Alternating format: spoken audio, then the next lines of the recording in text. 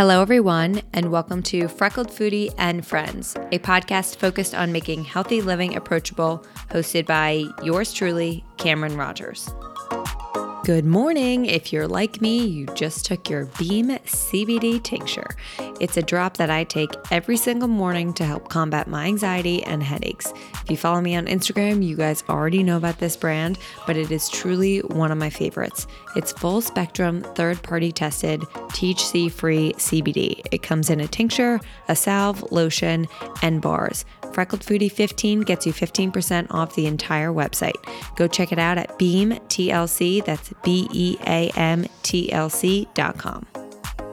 Hello, everyone. We are in the Ziva meditation room, so change up from the usual Samsung 837, but I'm very excited because I'm joined here with Emily Fletcher, who is the founder of Ziva Meditation and the author of Stress Less, Accomplish More. Yeah, I already forgot it. Honestly, it's too long. It's too long of a title. Whenever someone gives me something like right before we dive in, it like my brain just goes blank. It's like when you meet someone and like, hi, I'm Joan. And you're like, I'll never remember that. I think because they're taking in so many other inputs. I agree. It's constant stimuli.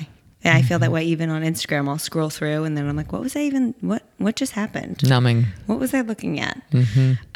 So I want to talk so much about what Ziva is and what you've created and how you changed my life, even though you didn't know that until right now. But first, to kick it off, how would you define success? Success for me right now is a calendar that looks exactly how I want it to look. That to me is freedom. And at the moment, that is maximizing my time with my son. I have a 17-month-old who is... You were pregnant when I was doing Ziva. Oh, yeah. That makes sense then. Yeah. Well, he's alive now. He's no longer living inside of me. And he is a delight. And I just love learning him and spending time with him. And so I love my job. I love teaching. I'm working on book 2. So all of that is great. And success to me right now is maximizing time with my son. Yes. And I do think having a kid, I don't have one, but I do think it puts so much in perspective of like, you know, what's important and what is worthy of your time, because if you're doing something, it's either I'm going to do this and not spend that time with my son, or I'm not going to do it. Yeah. And so it has to be really worth it. It's actually made me so much better at business. I'm sure. It's made my business so successful. It's hard to know because he was, I think, 6 months old when the book came out. So the book has obviously tripled the business. And but I think a lot of it is having him because I'm so much better at saying no. Yeah. And I think it's the entrepreneur's dilemma, really anyone's dilemma now, but especially entrepreneurs. People. There's so many opportunities for things to do. We live in New York City. There's always another Instagram channel to follow. And so we're no shortage of things to do. The trick is knowing what are your priorities and what to say yes to, so you can really be all in. Yeah. And I'm sure it also helps you when you are working. It's like, oh, I got to get this done now. Like I'm not, just twiddling my thumbs and taking my time. Like I'd rather be doing something else. So let's go. Let's go. Yeah. So Ziva Meditation, can you give us the kind of background of what this all is for everyone that is not aware? Yeah. So where we're sitting right now is our physical brick and mortar location in Soho, New York. Please enjoy the light up benches. We'll have to take a photo of them. I'm really proud of these light up benches. I do love that. And so this is where we run the Ziva Live course. But Ziva Live is now only 10% of the company because so many people learn online. So we actually created the world's first online meditation training called Ziva Online now. And I've taught almost 20,000 people to meditate in person and online, which is crazy and so exciting. That's really cool. Thanks. Because that's not just teaching someone, a class on anything. That's like a tangible asset that most of the time changes someone's life. Yeah. Like they have those skills to take with them forever. And so we have Ziva Online, and then we have this brick and mortar studio. And then the book came out in February called what? Stress Less, Accomplish More. But what Ziva is it's a trifecta of mindfulness, meditation, and manifesting, the 3 M's. And all are designed to help you perform at the top of your game. I argue, I operate under the belief that we meditate to get good at life, not to get good at meditation. So the cool thing is that people come to me not necessarily because they want to become a meditator or because they want it to be their identity, but they're looking for a tool to help them do whatever it is that they do, but better. Because as you know, stress is making us stupid, sick, and slow as a species, and it's not incurable. Stress is a curable illness. We have the cure. It's called meditation. We just all think we're too busy to do it. Yeah, that was my story. And I think, as you said, you said to me earlier, you know, I really made it accessible and attractive to you. And I say that that's really what we do at Ziva. We take these ancient, very powerful, very effective tools, but we make them super accessible and even attractive, because no one's going to do it if they don't understand why they're doing it. Yeah. And I think a lot of like the meditation and a lot of other, I got cut out somehow. But I think meditation and a lot of other, you know, maybe different type of older practices are kind of like viewed as the crunchy granola. And it's like, oh, I can't even get into that. I don't understand it. It doesn't make sense to me. I'm not that type of person. And then I think there's also this new age where it's like masking everything and its history. And it's trying to recreate it in a way that isn't necessarily giving strength to its roots. And I think you've done a really good job of bringing that new age of like making it approachable and reaching different types of demographics and ages, but then also, you know, you definitely speak to the roots of what meditation is and who you were trained by and all of that, which I found really interesting. Thank you for that. You're welcome. Yeah. It's not a small feat to be respectful to a lineage and simultaneously innovate to what the need of the time is, and ask the question, you know, what do I bring to this conversation? How is nature trying to use me as a vessel, and not be like, and this is so judgy McJudgerton of millennials, but I see a trend of people being like, oh, I invented sound baths. I invented mindfulness. And you're like, hold on, everyone. That's called a monastery. It's been around for tens of thousands of years. I'm always like, everything right now, every trend is really just going back in time. That's right. It's like, oh, let's just eat plants and protein and that. I'm like, okay, so what we ate before we created all this shit? Yeah. And like all of this, it's, you know, if we all lived like our ancestors, we'd be better people. Or even like our grandparents. Before plastic, before the GMOs.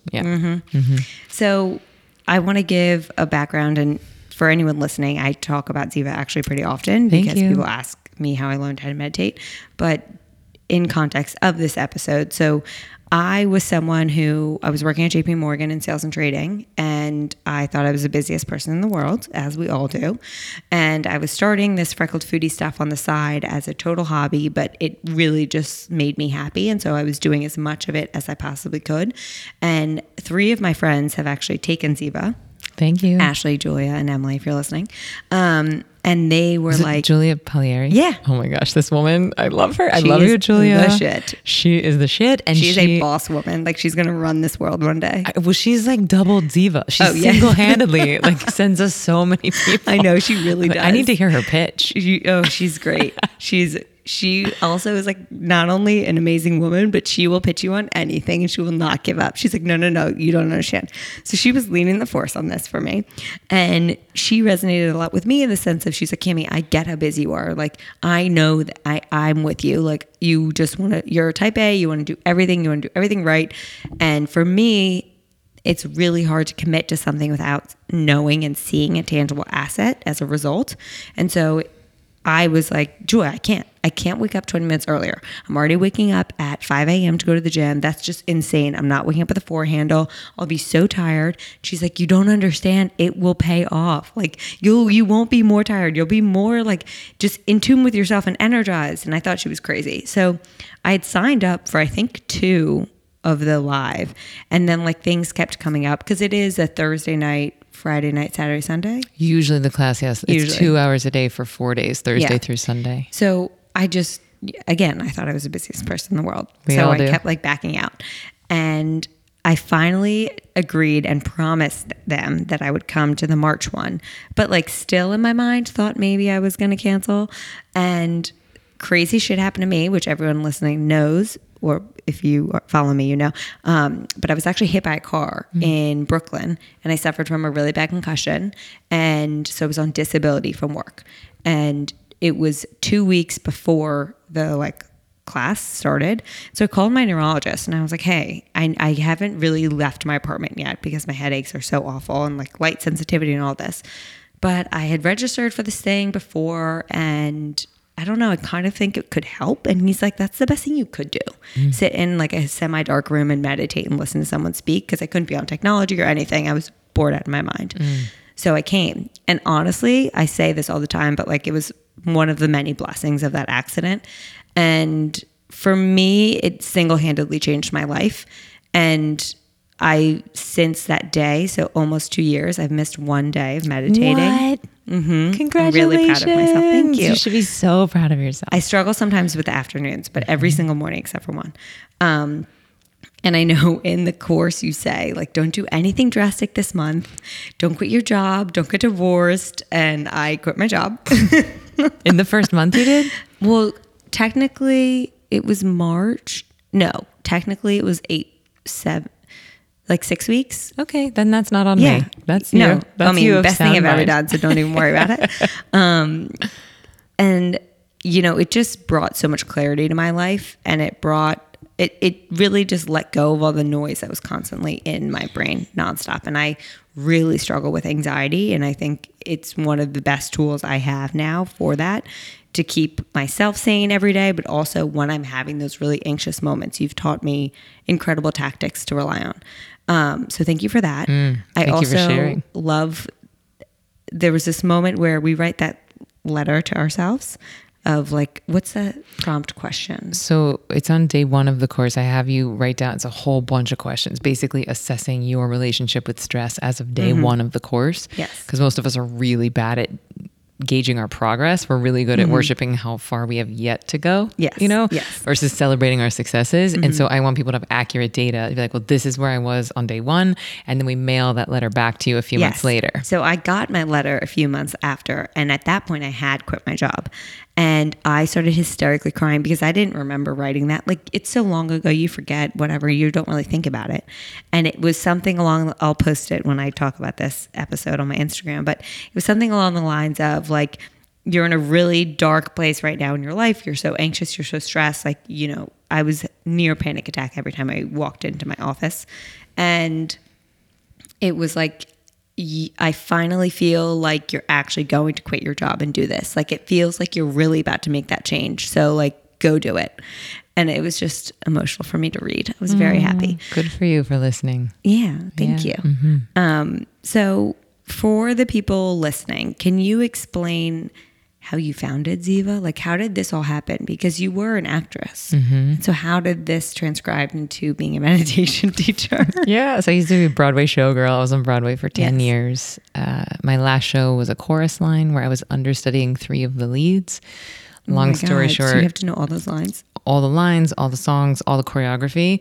And in chorus line, everyone's dancing the same dances and the same numbers, but Sheila's on number 7, Val's on number 2, Judy's on number 10. Judy starts on the left foot, Sheila starts on the right foot, Val starts on the second beat. So it's insane the amount of stuff you have to keep in your head, and you have to be able to be thrown on stage with a moment's notice at any time.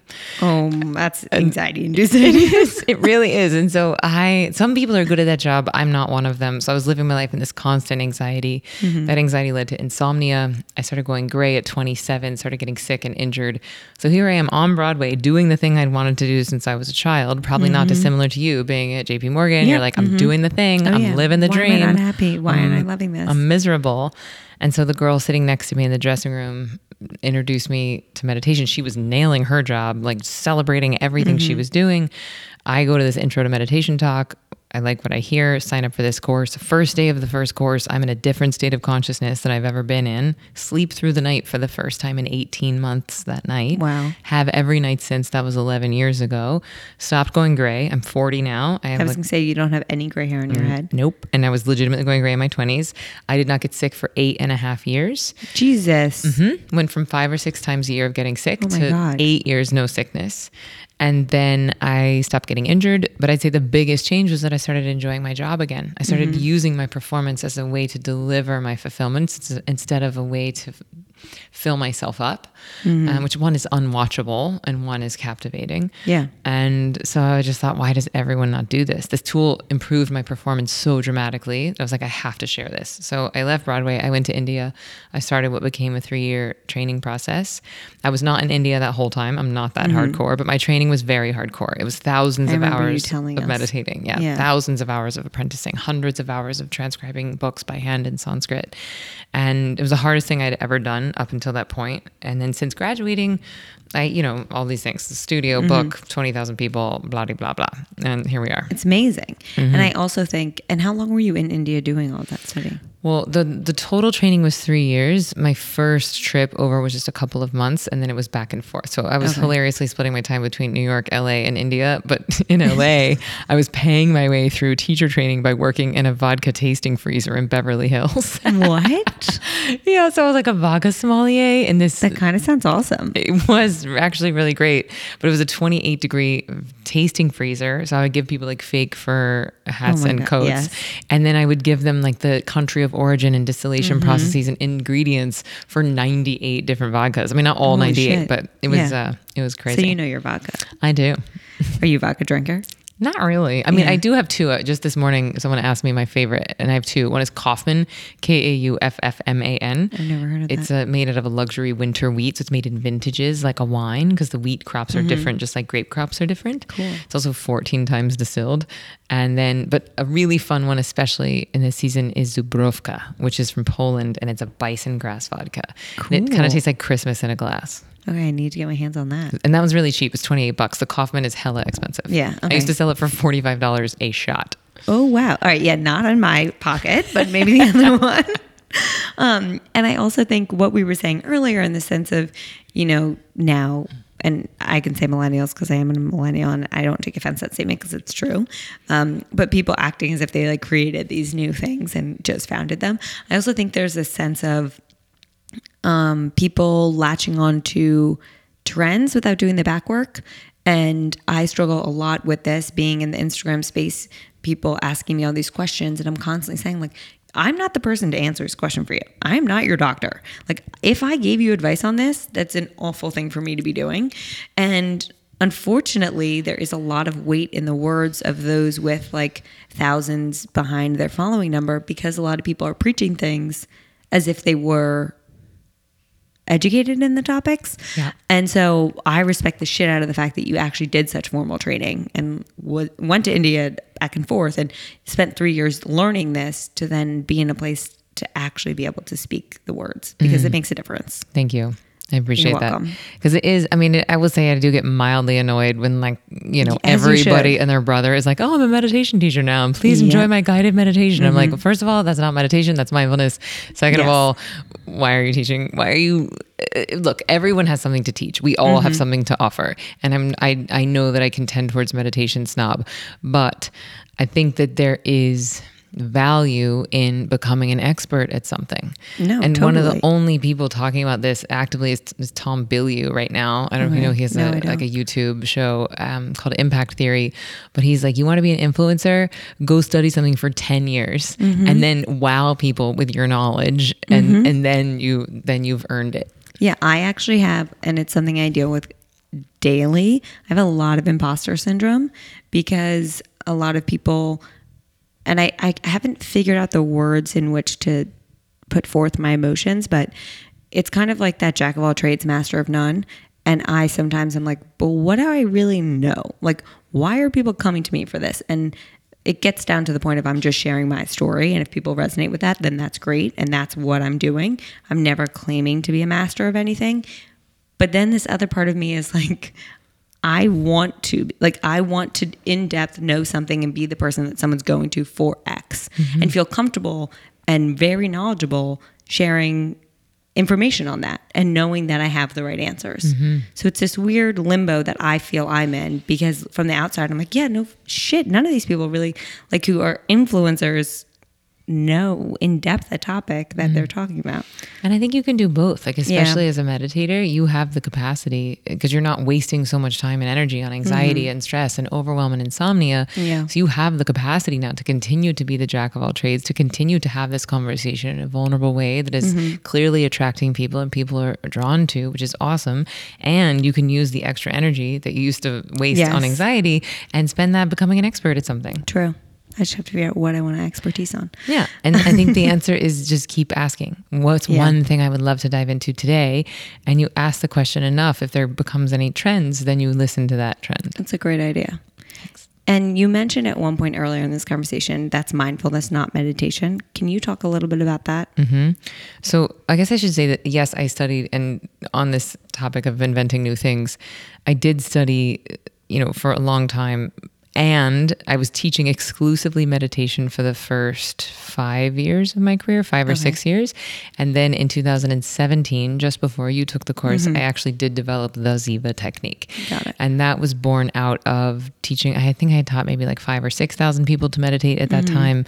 And I was seeing what challenges they were facing, what were their stumbling blocks, what was keeping people from starting, why were people quitting, just looking at, because one of my missions is to rid the world of ex-meditators.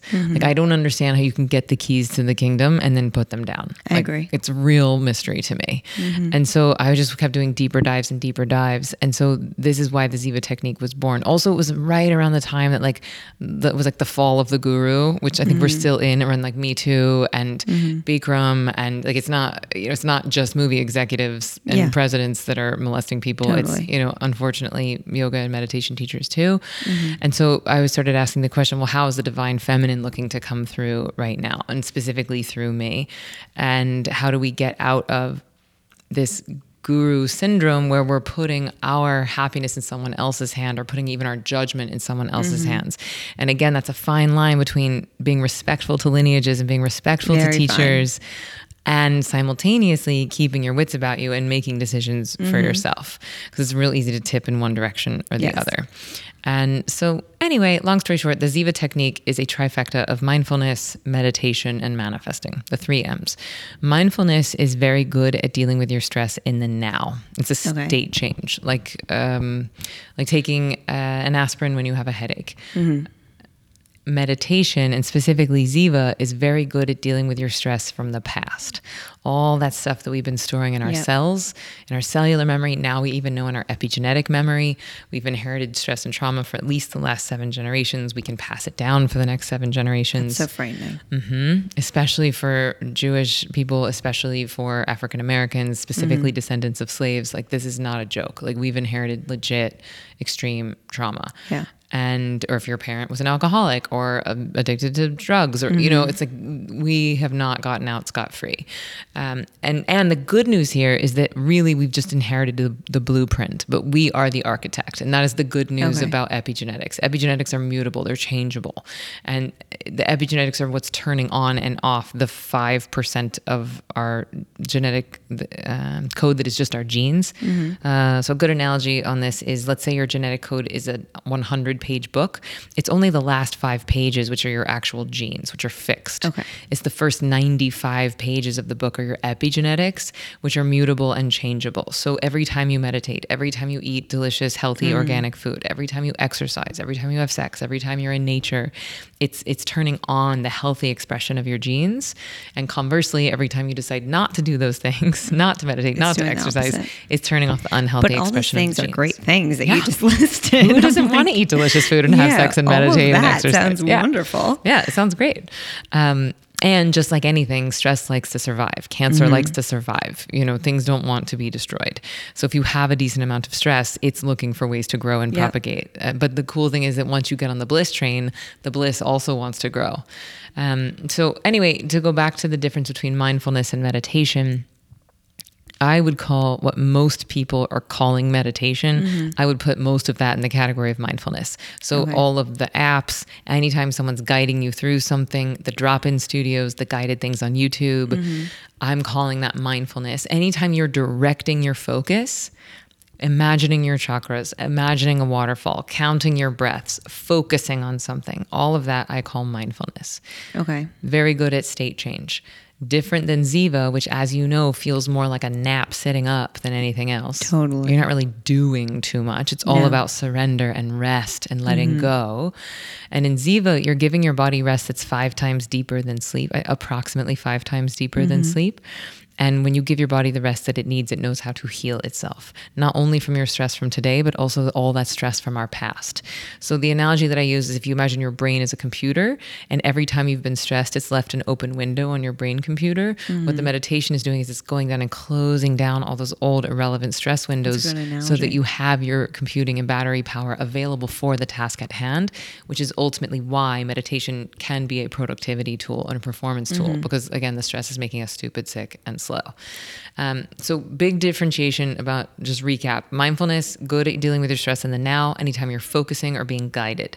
Meditation, and specifically Ziva, is all about surrender and rest and letting go, and it's healing the stress from your past. That's important because it is the accumulation of the backlog of stresses from your past that's slowing us down over time. Definitely. And can you dive in a little bit, just going back into that meditation within the Ziva? It is mantra based. And so if someone's listening, and part of me also is like, well, how is the mantra different? Because technically we're kind of focusing on the mantra, not necessarily. So that is a big, yeah. So yes, it's mantra based, but first we got to define the word mantra. Because in this day and age, people think, oh, it's Mantra Monday. True. My mantra is like, I deserve abundance. I'm a strong, angry woman. Yeah. And those are called slogans. Those are called affirmations. Affirmations are great. I use them when I work out. They're not the same as mantras. Mantra is a Sanskrit word. Man means mind. Tra means vehicle. So a mantra is a mind vehicle. And the way that we use them at Ziva is that they're almost like forgetting devices. They are designed to be forgotten. You are not focusing on your mantra. So that's the difference. It's a I big rarely difference. Even say mine, I feel like, nowadays. Bingo, bango. You don't even need it anymore. It's just like you put a key in a car and then you let go of the key. You don't just sit there grinding the key in the ignition. Now, that said, it doesn't mean that the key is irrelevant. You have to have the key if you want to drive down the road, but you don't just grind it the whole time. And so there are types of meditation, specifically japa meditation, where you are focusing on a mantra. In Kundalini, sometimes you're chanting mantras. And so there are different types of mantras that are used in different ways.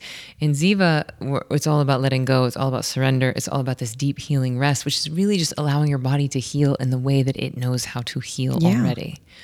Body knows what it's doing. Nature knows what it's doing. We just have to let it happen. Give it the tools. I also think 2 pieces of advice that you've given that I've repeated on my stories and for me have helped a lot is, I think a lot of people feel, I know this because I get a lot of DMs being like, I haven't tried I suck at meditating, or like, I don't know what to do. I know I'm going to be bad at it. And like what you said, there's no being good at meditating. You should have no agenda for your meditation and no goal.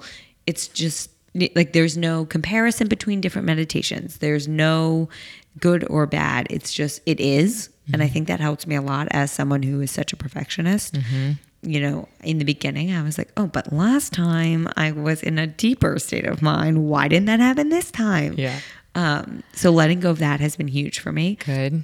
And then also the boomerang that you've said. Was it you that said this, or was it someone else? I think it was you. About the... like if thoughts are coming... Was it not you? Well, the boomerang analogy is the mirror neurons. So like what I'll say sometimes, there's no way I came up with this, is that if like, I'm repeating my mantra, a thought comes in, it's like you acknowledge it. Like it's like it's the guest of honor. So maybe I just said boomerang part of it. Yeah. So what you taught was that there's a party and there's like the person of, what's the term? Guest of honor. Guest of honor, which is your mantra. And so you would obviously want to spend time with the guest of honor and pay attention to him or her, your mantra. And you don't just shut the door on other guests trying to get to the party. You welcome them, you say hello, and then you go back to the guest of honor. So for me, the visual, I guess I've added, is a boomerang, where it's like a thought comes in, you acknowledge it. You're not like, get the hell out of here. And no one can see this, but I'm kind of like doing a circle around my head. It comes in the right side and you're like, okay, yes, okay. Whether it's, oh my God, I have to walk the dog, or shit, I have all these things to do. It's like, yes, okay, I'll do them later, and let it go at the left side and go back to like the mantra. So all of that is beautiful and well remembered on the party analogy. Thanks. Really. You can tell I repeated all of this a lot on here. Yeah. So let's go back to the reason why people are DMing you and saying, oh my God, yes. I suck at meditation. I know I'm going to be bad at it. I actually dedicated my whole book it's dedicated to anyone who feels like a meditation failure. You are not a meditation failure. You just haven't been taught yet. This book will teach you. I love that. Like Ziva will teach you. Because the thing is, because meditation is simple, we think we should already know how to do it. It's like the day on 10th grade, everyone learned meditation. We were sick that day. So now we just pretend that we know what it is. And like, oh, I'm just going to clear my mind, right? And so if you're judging yourself as to whether or not you can meditate based on how good you are at clearing your mind, you will always feel like a failure. And none of us will do anything for very long that we feel like we're failing at. So the good news here, and everybody listen up instead of DMing, right? Just listen up right now. You are not a meditation failure if you can't clear your mind. The mind thinks involuntarily, just like the heart beats involuntarily. Yeah, do the sleep and the thing that you were talking about when we were students. I clearly remembered a lot. It really hit me. Yeah. But it's like your brain and your body can't go off at once. Yes. So a lot of us think... that you did it with. Yeah. So let's say that... Well, first we have to understand what happens to the body when we get stressed, which comes from predatory attacks. If it's 10,000 years ago, you're fighting or hunting and gathering in the woods, bear or tiger jumps out to kill you, your body's going to launch into a series of chemical reactions to keep you alive. Yeah. That's what the fight or flight stress reaction is for.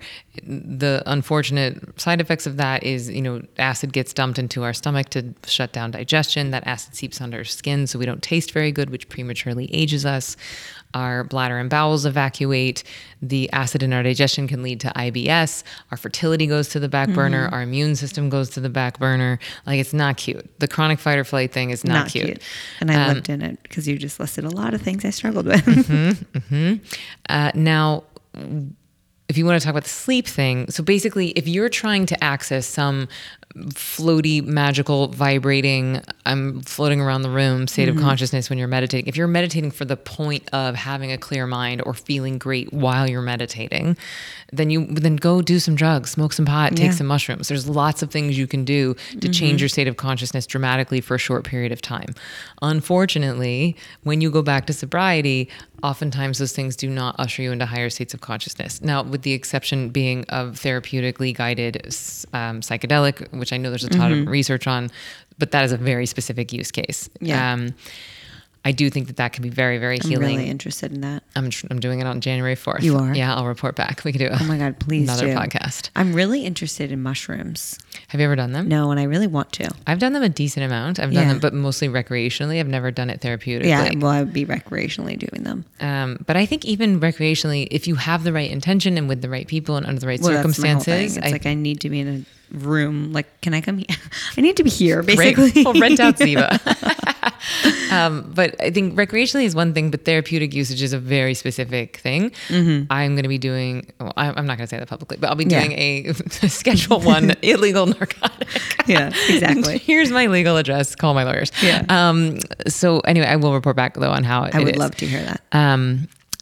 Okay, so but what we're talking about is if you're trying to go into meditation to change your state of consciousness or to feel good or to really be in a state during the sitting, then it's no better than drugs or Netflix or wine or TV. Yeah. If you're meditating to get good at life, right? Then we want to be judging it by the accurate gauge. So the thing you were asking about sleep and meditation, a lot of people come to me, they're like, all right, Emily, I brought you fruit and flowers. I rearranged my whole schedule. I've wrote you 100 checks. Also, I can get this magical mantra thing. This thing better transport me into a cosmic abyss of black hole nothingness. Well, you do have an ASMR voice. I do. We get a lot of ASMR requests. But the thing is, you've already been in that state of cosmic black hole nothingness, and it's called blackout sleep. And sleep is a different kind of consciousness than meditation. So in sleep, and you know this because if you've ever watched someone as they fall asleep, in the beginning their breathing is normal, but when they click over into sleep state, their breathing changes. And suddenly it's... Is that ASMR? Do people do snoring on it? Maybe. I don't know. It's like a lot of nail clicking. Yeah, gross. Yeah, it doesn't do it for me. Me neither. Is it like a sexual thing? Are people listening to it for sexual purposes? No, I literally think it turns on like a state of euphoria in their brains. Wow. It's crazy. It like taps into, I don't know why it happens to some and not others, but it really like taps into this abyss. Wow. I wish I had it and I would just listen to it all the time. For me, I'm like, why am I watching these women like take down these lobster claws? Like they do weird eating ones. Not for me. Okay, I have a whole rabbit hole to go down because we get enough requests that I really have to look I need into it. to learn There are some more. Instagram accounts of these women who like eat these crazy things. Honey is a big one, like The stickiness. yeah, and like the crunchiness of honeycomb. This one woman does crab like legs. There's a lot of like acrylic nails on a microphone. Oh, wow. Some of them are interesting to me. The food ones like just kind of gross me out. Wow. All right. Okay. So back to the bear. Yes. So if you're watching someone fall asleep, their brain clicks over into sleep state and suddenly their breathing changes. It revs quite high. And we need that to happen because if your brain is in blackout sleep, your blood and heart and lungs need to be oxygenated so that if that bear comes in, you're ready to launch into fight or flight. Now, the exact opposite happens when we're meditating. When we're meditating, metabolic rate decreases. That is the rate with which the body consumes oxygen. It is not really your fat burning capabilities. So your breathing slows, your heart rate slows, and your body temperature cools. Nature will not let you rest that deeply physically and be in blackout sleep mentally at the same time because then you'd be an evolutionary liability. Bear comes in, by the time you wake up mentally, you're bear snacks. So basically one or the other has to be on guard. Sleeping, brain is chilling, body's on guard. In meditation, body is chilling, brain is on guard. So this should also be good news for our meditation failures out there. Exactly. Because this means that what helped me. If you're hearing things, you hear the siren, you're in a construction zone, you're meditating at your office, your kids are screaming in the next room, meditation is not going to make you deaf. Yeah, like I know everything that's going on. Yeah. I meditate in the first thing in the morning and my husband is like getting up, getting ready, whatever. And like sometimes he calls it like, oh, are you going under? That's his like term for me meditating. I like it. But sometimes he'll be like, okay, bye, I love you. And like, speak to me. And I hear him. Like, I tell him, I'm like, I hear whatever you're doing. Yeah. I'm just not really going to respond. Yeah. And my husband will come in and like kiss me goodbye, which P.S. my husband like never kisses me goodbye. Yeah, and same. So Joe does that like only when I'm meditating. Yes, only when I'm meditating. I'm like, babe, like the other 90% of the day, like you couldn't kiss me goodbye, just only in the meditation, which is mildly annoying. But the cool thing is that this is not a monk practice. This is made for people like us, people with busy minds and busy lives, people with partners and kids and jobs and stuff to do. And that's one of the reasons why it actually gives you this return on your time investment, because it's not monk meditation. It's not just the state change. It's the trait change. So for the time that you're investing, you're getting more time back, and you don't have to be in a chamber of deaf, dumb, and blindness in order to do it. And can you go back? We were talking about the 3 keys of the 3 M's of Ziva, but we didn't really touch on the manifestations. So do you mind just to teach us a little bit about that? Yeah. So manifesting is consciously creating a life you love. That's the simplest definition.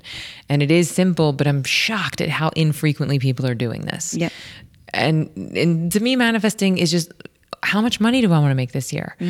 How many times a week would I like to have sex? What does my dream friend group look like? What's my dream vacation? What do I want my legacy to be? And instead we're asking questions like, why does she have a boyfriend and I don't? Why does she have more Instagram followers than me? Why can't I lose this weight? Why did he get a raise and I didn't? And if you ask shitty questions, you're going to get shitty answers. And so instead of asking all those questions, we use this beautiful sacred time at the end of the meditation where the right and left hemispheres of the brain are functioning in unison, and we start to ask really great questions like those that I just mentioned. And so then you're planting very high quality seeds for the future, but you're planting them in the present moment. And then the trick to manifesting, if there is one, is imagining your dream as if it's happening now. Imagining your dream as if it is your current reality. Instead of what a lot of us are doing is that we think we're manifesting, we think we're praying, but we're accidentally complaining. Yes. You know, and then we're worshiping the space between where we are and where we think we should be, which is the definition of stress. Yes. And I'm sure you know who this is, but Gabby Bernstein. I'm listening to her book, Soul Attractor, on Audible. Super Attractor. Super Attractor, thank you. And clearly I can't remember book titles. And at one point she mentions the idea of like a manic manifester. Yep. And I was like, that's me. Like I do that exact thing. So I've really tried to pay attention of how I'm manifesting based off of obviously what I learned here and also just reading this book of how am I manifesting in a way that's creating positive outcomes versus like living in that negative space, which I think a lot of us are doing. So the deal with manifesting is that it's really 50-50. It's 50% individuality and it's 50% totality. And if you don't have a way to tap into the totality, if you don't have a way to access the other 50% of your brain, which is the right brain, which most of us are operating exclusively left brain, individuality, ego, executive function. And if you've been doing that for a very long time, and especially if you're a high achiever, then to then move into more of an esoteric or trusting, surrendering practice of manifesting, it's like, well, I just think I have to do it all myself. If I don't do it, it won't get done. If no good deed goes unpunished, right? And so we have to start to practice this idea of letting go, this idea of placing the order with the cosmic waitress at the cosmic restaurant and then trusting her to do her job. Because if you place the order with the waitress and then you go back into the kitchen and make the meal yourself and also bus your table, you're going to get kicked out of the restaurant. That's a really good analogy. And maybe taken to jail. Yeah. Thank you. Would you be willing to share what you're currently manifesting? Yeah. Ooh, am I? Okay. Well, I'll say that it doesn't have to be specific. I'll say that one thing that I've been manifesting for a really long time, like just happened on Saturday. That's so exciting. And it was massive and like so exciting and makes me want to cry. Career-wise? No, it was personal. Amazing. Yeah. Congratulations. It was a really, really big one. Yeah, it was really big. And so now what am I manifesting? See, this is interesting because the thing about manifesting is that it's best practiced if every time you do it, you ask the question, what would I love right now? What's the dream right now? Because if you do the exact same thing every day, twice a day, you're going to start to get into manic manifesting and death gripping. I call it the death grip manifester, which is really just not trusting nature. So you're either not trusting nature enough or you're not trusting yourself enough. There's really only two flavors of messing it up. And so sometimes a fun exercise is you can write your gratitude list for now and you can write your future gratitude list. Interesting. So you're like, I'm so grateful for the fact that I was on this podcast and I was so grateful for my boyfriend saying goodbye to me this morning and I'm so grateful for my son. And then you write the future gratitude list. I'm so grateful that my book was a New York Times #1 bestseller. I'm so grateful for my second book. I'm so grateful for the $1 million vacation, whatever it is. So you're getting yourself in the feeling space as if it's happening now. I like that a lot. Also, according to the Vedas, which I think is a very advanced way of thinking about manifesting, manifestation precedes desire, which means that your dream is already on the way to you or you wouldn't even want it. No, you know it because you have the desire. But the question is, why do I even have the desire? And according to the Vedas, you have the desire because the manifestation is already on the way. Your dreams are different from my dreams. Yeah. The only time they get vague and similar is when we're in lack and greed. I need more money, more followers, more. That's that I'll be happy when syndrome, which is addiction. Oh, I know it all too well. Yeah, but if we're out of addiction and we're actually able to listen to the intuitive desires versus the addictive longings, then they're all unique. They're all different. And then it becomes nature's way of cueing us as to how nature wants to use us to deliver our fulfillment and not where we need to go to fill ourselves up. And if you are doing that and you're doing the meditation, which you kick it up to twice a day, it'll really help with this. I know. It's not 2x better. It's 10x better. It's even more than that better. But if you're actually doing it twice a day, then you start to realize that every day, twice a day, I'm flooding my own brain and body with dopamine and serotonin. I am accessing my fulfillment internally. So my desires cannot be an indicator of where I need to go to fill myself up because I've already accessed that fulfillment internally. And then we can use our desires for what they actually are, which is nature's GPS. It's nature cueing you as to where it wants to use you for you to go and deliver your gifts. I need to hear you speak to me like every morning if you don't mind. Sure thing. Can I just have you on speed dial? That'll be my podcast. Yeah, for real. I actually am thinking about doing a 1-minute podcast. You should. Just every day, 1 minute. Why not? Why not? It won't take you more than a minute, really. Well, honestly. Yeah. I like that idea. Okay. And I will say. Then here's me. I'll be like, here's my 1 minute, and then I'll go for 45. But whatever. The more the better for the rest of us. So for people who are listening and are now like hooked on every word you say, like I was, if they live in New York but can't afford the live class, or they don't live in New York or LA, you do them also, right? There is the online course. I will say that my sister ended up doing the live, loved it. And my parents did the online course it was almost a year ago. And it made me so happy. Like, I can't explain how happy it makes me when people close to my life begin meditating, because it's done so much for me. And so they did the online course, and I remember we were all in Florida when they were doing it, and my dad had just left his job and was kind of taking the year to figure out what he wanted to do next. And they would like wake up, do the class, and then they would meditate together on the sofas in the living room. Aww. And then I would like wake up in the morning and they'd just be out there meditating already, and then I'd sit on the other couch and meditate. And I was like, this is just one big happy family. So cute.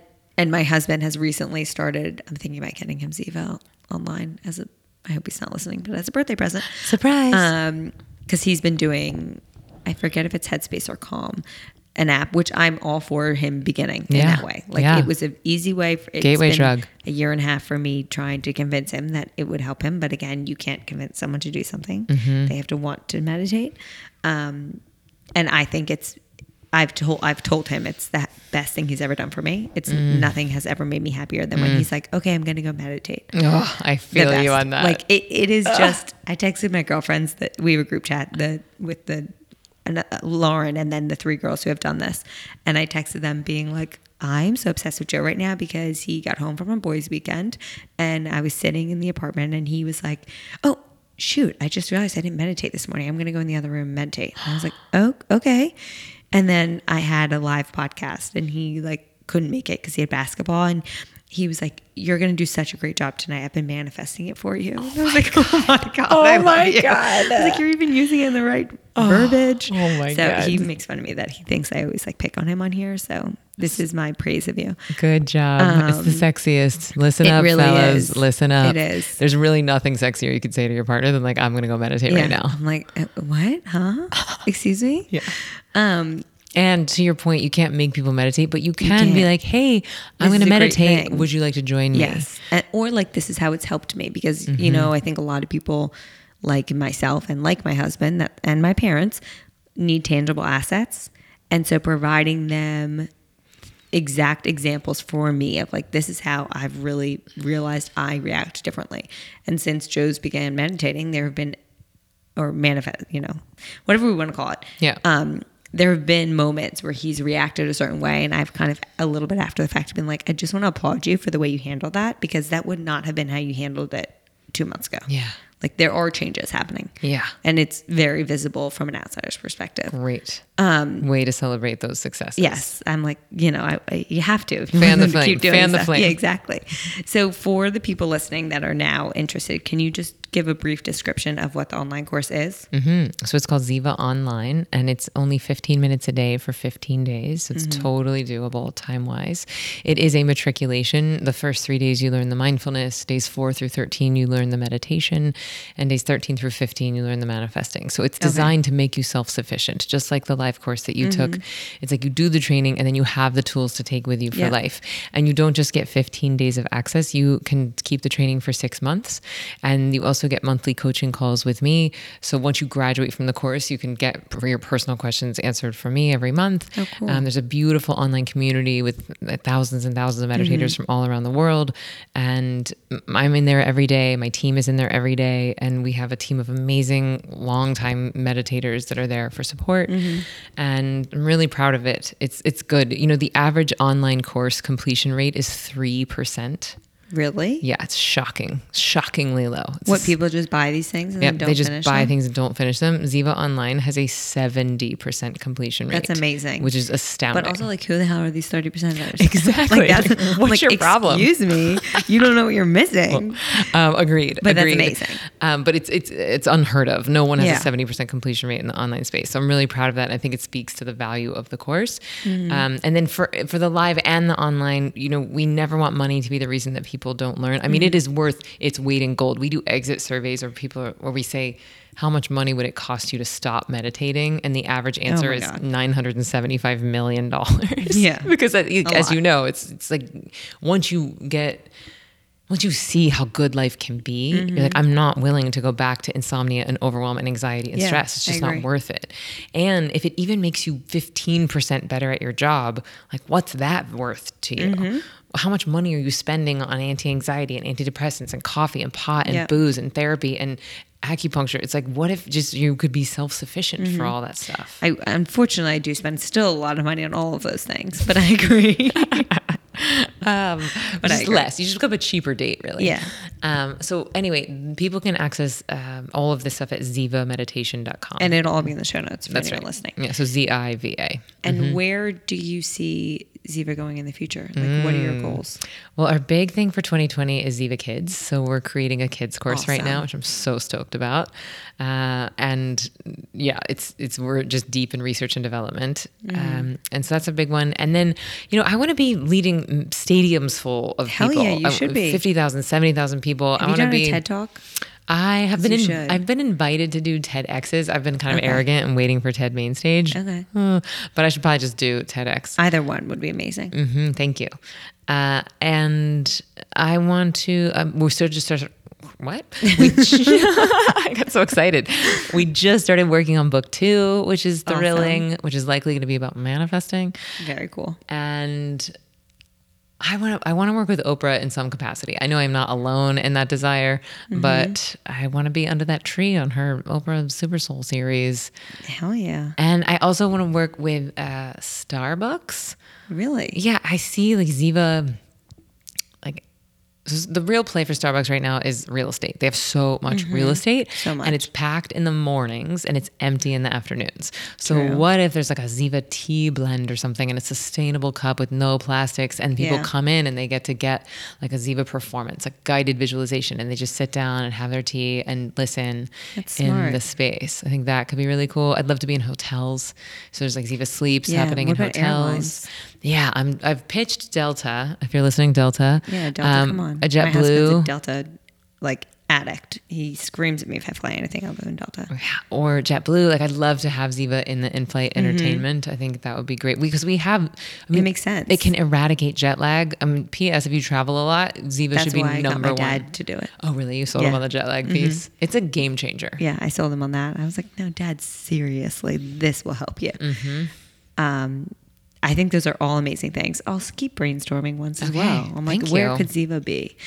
And what would you say your favorite characteristic about yourself is?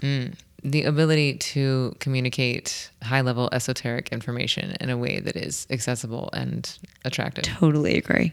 110%. It's really impressive. Thanks, dude. And then to close, I mean, I could sit here for hours. And we haven't talked anything about food. So my last question is, what would be the 3 ways to your heart through food? It can be as general or specific as you please. Wow. It's so hard, I know. It's so interesting because my husband does not cook at all. And so it's just not his love language. Like he does taxes and sales tax. And like, that's his way of expressing love for me, which is things if I was locked in a jail cell, I would never do what he does logistically. Yeah. But I used to be a pastry chef. Really? I didn't know that. When I was like 15. Still. But we used to make these better than sex brownies. Yum. And they were delicious. And I remember watching people's face when I would make them and having them eat them. That was great. But if you can make like really delicious, gluten-free, refined, sugar-free, organic, farm fresh food, and it tastes amazing, like I'm going to fall in love with you. As a matter of fact, on Saturday, I just threw a holiday party at my beautiful new apartment, and my friend Dave Cornell, who is a masterful chef, please follow him, Dave Cornell, Chef Dave Cornell. He has just started these things called Grateful Dinners, and he walks you through each course and the first thing you start with is oysters because they're alive until you open the shell. So it's one of the most alive things you can eat. That's why we use them as aphrodisiacs because it's increasing your life force. And so he talks through all the courses and the amount of time and energy and sunshine and land that it takes to create the food. And so when you're eating, if you just think about the journey from the soil to the land, to the sunshine, to the farmer, to the transport. Yeah. And then actually savoring each moment of the food. That's the way to my heart. I love that. That has yet to be one of the answers. So thank you. Oh, hooray. And then I have a question, just nosy me, and I don't know if you can share this, but who is like the most well-known person that you've taught that you can publicly say you've taught? Is there anyone? I don't know if people like give you permission for this shit, but I feel like it depends. Some people like, really don't. Well-renowned people. I mean, so I've taught a lot of people that I would prefer to keep private, but I think, fair. so I taught Jenna Dewan, who used to be married to Channing Tatum, so I taught Channing Tatum as well. And so I think that the funny Those story are some there, pretty cool people. yeah. But I think Channing's probably one of the more famous. I mean, although he's been a little under the radar as of but late. he's still like everyone knows him. Yeah. But I taught him right when the first Magic Mike was coming out. And so I'm staying in their guest house in the Hollywood Hills, and my husband is at home, and the trailers for Magic Mike are coming Get out. the hell home. No, Get home the right now. The trailers are literally like, ladies, in 3 days, your boyfriend will seem inadequate. And meanwhile, he's like, babe, how's it going? I'm sorry, whose house did you say you're staying in? You come home now. I don't care what you're getting paid. Get on the flight. And we were like we were just going paleo, and he was texting me and he was like, oh, I was looking up hunk in the paleo cookbook. You should definitely limit your intake. I was like, oh, babe, is that you being jealous? And he was like, look, if I'm not jealous now, then you don't stand a chance. Exactly. Like, Fair. Well, thank you so much. This was so much fun. You are a pleasure and like an aura of just energy that's really remarkable. So I appreciate everything you've done for me, whether you know it or not. And I appreciate you being on the show. Well, now I know it. So thank you for sharing it. And thank you for talking about it. You're so welcome. And everything will be in the show notes for anyone who is interested in learning more about Ziva and being a student. Get up in there. Yeah, seriously. Thanks. Bye. Thank you all so much for listening to today's episode of Freckled Foodie and Friends. I thoroughly hope you enjoyed it. If you could be so kind, I would greatly appreciate a rate and or review on whatever platform you use to listen to your podcast. Currently, this one's available on iTunes, Spotify, or Google Play. Please subscribe to make sure you're up to date with new episodes coming at you every Friday morning. If once a week isn't enough of me, please follow along on my most active social channel, Instagram. Find me, my unedited videos, recipes, random rants, and info for all my other social channels on there, @Freckled Foodie.